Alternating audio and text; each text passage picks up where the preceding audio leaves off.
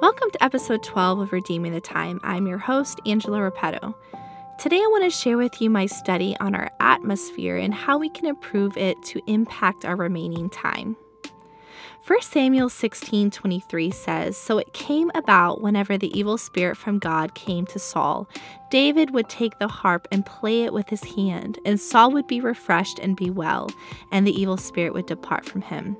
Here, King Saul was tormented by an evil spirit, assumingly that it attacked his thoughts and affected his disposition.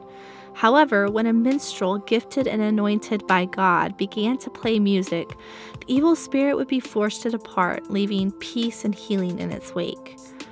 The first way that we can affect our atmosphere is by choosing carefully what we listen to. Now, what we hear constantly has a significant part to play in what our atmosphere exudes and eventually changes us to be.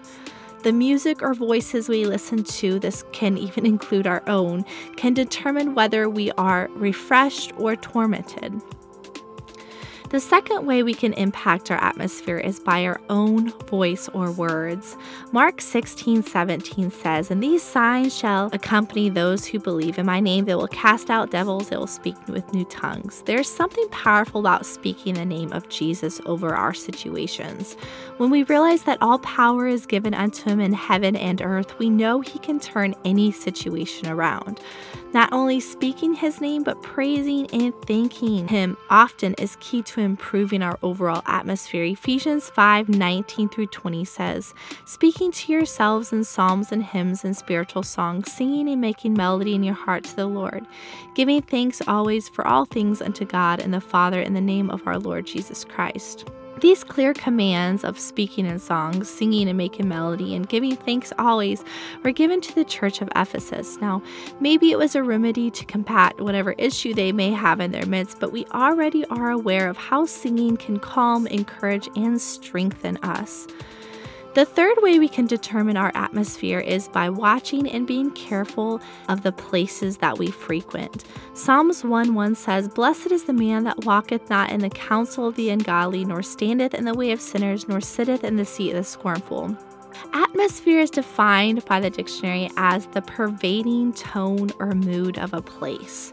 If we constantly allow ourselves to be around places or people who reek of negativity, gossip, and dissension, it can easily become our own atmosphere that we carry around us. It is true that as followers of Jesus, we do not have to put up with this or be affected by a negative atmosphere.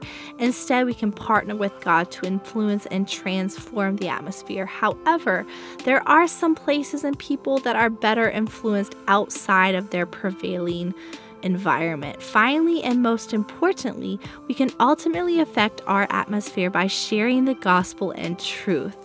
In the book of Acts, we learn how the city of Samaria was bound in deception to sorcery, heard the good news about Jesus, and it was said that their entire city became one filled with great joy.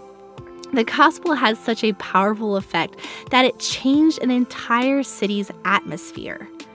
John 6:63 says, "It is the spirit that quickeneth, the flesh profiteth nothing. The words that I speak unto you, they are spirit and they are life." This concept is so simple. His words bring life into deadness, spirit into solidarity and loneliness, and peace and hope to the brokenhearted.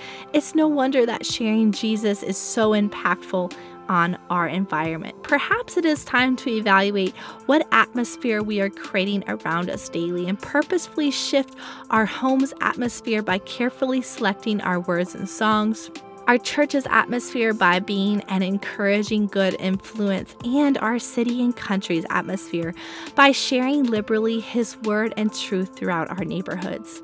Thank you for joining me in this episode of Redeeming the Time. I hope you enjoyed our studies so far. If you would like to hear how you can put this principle into practice, tune in to this week's bonus episode for an action plan and how to apply what we have learned. And as always, God bless.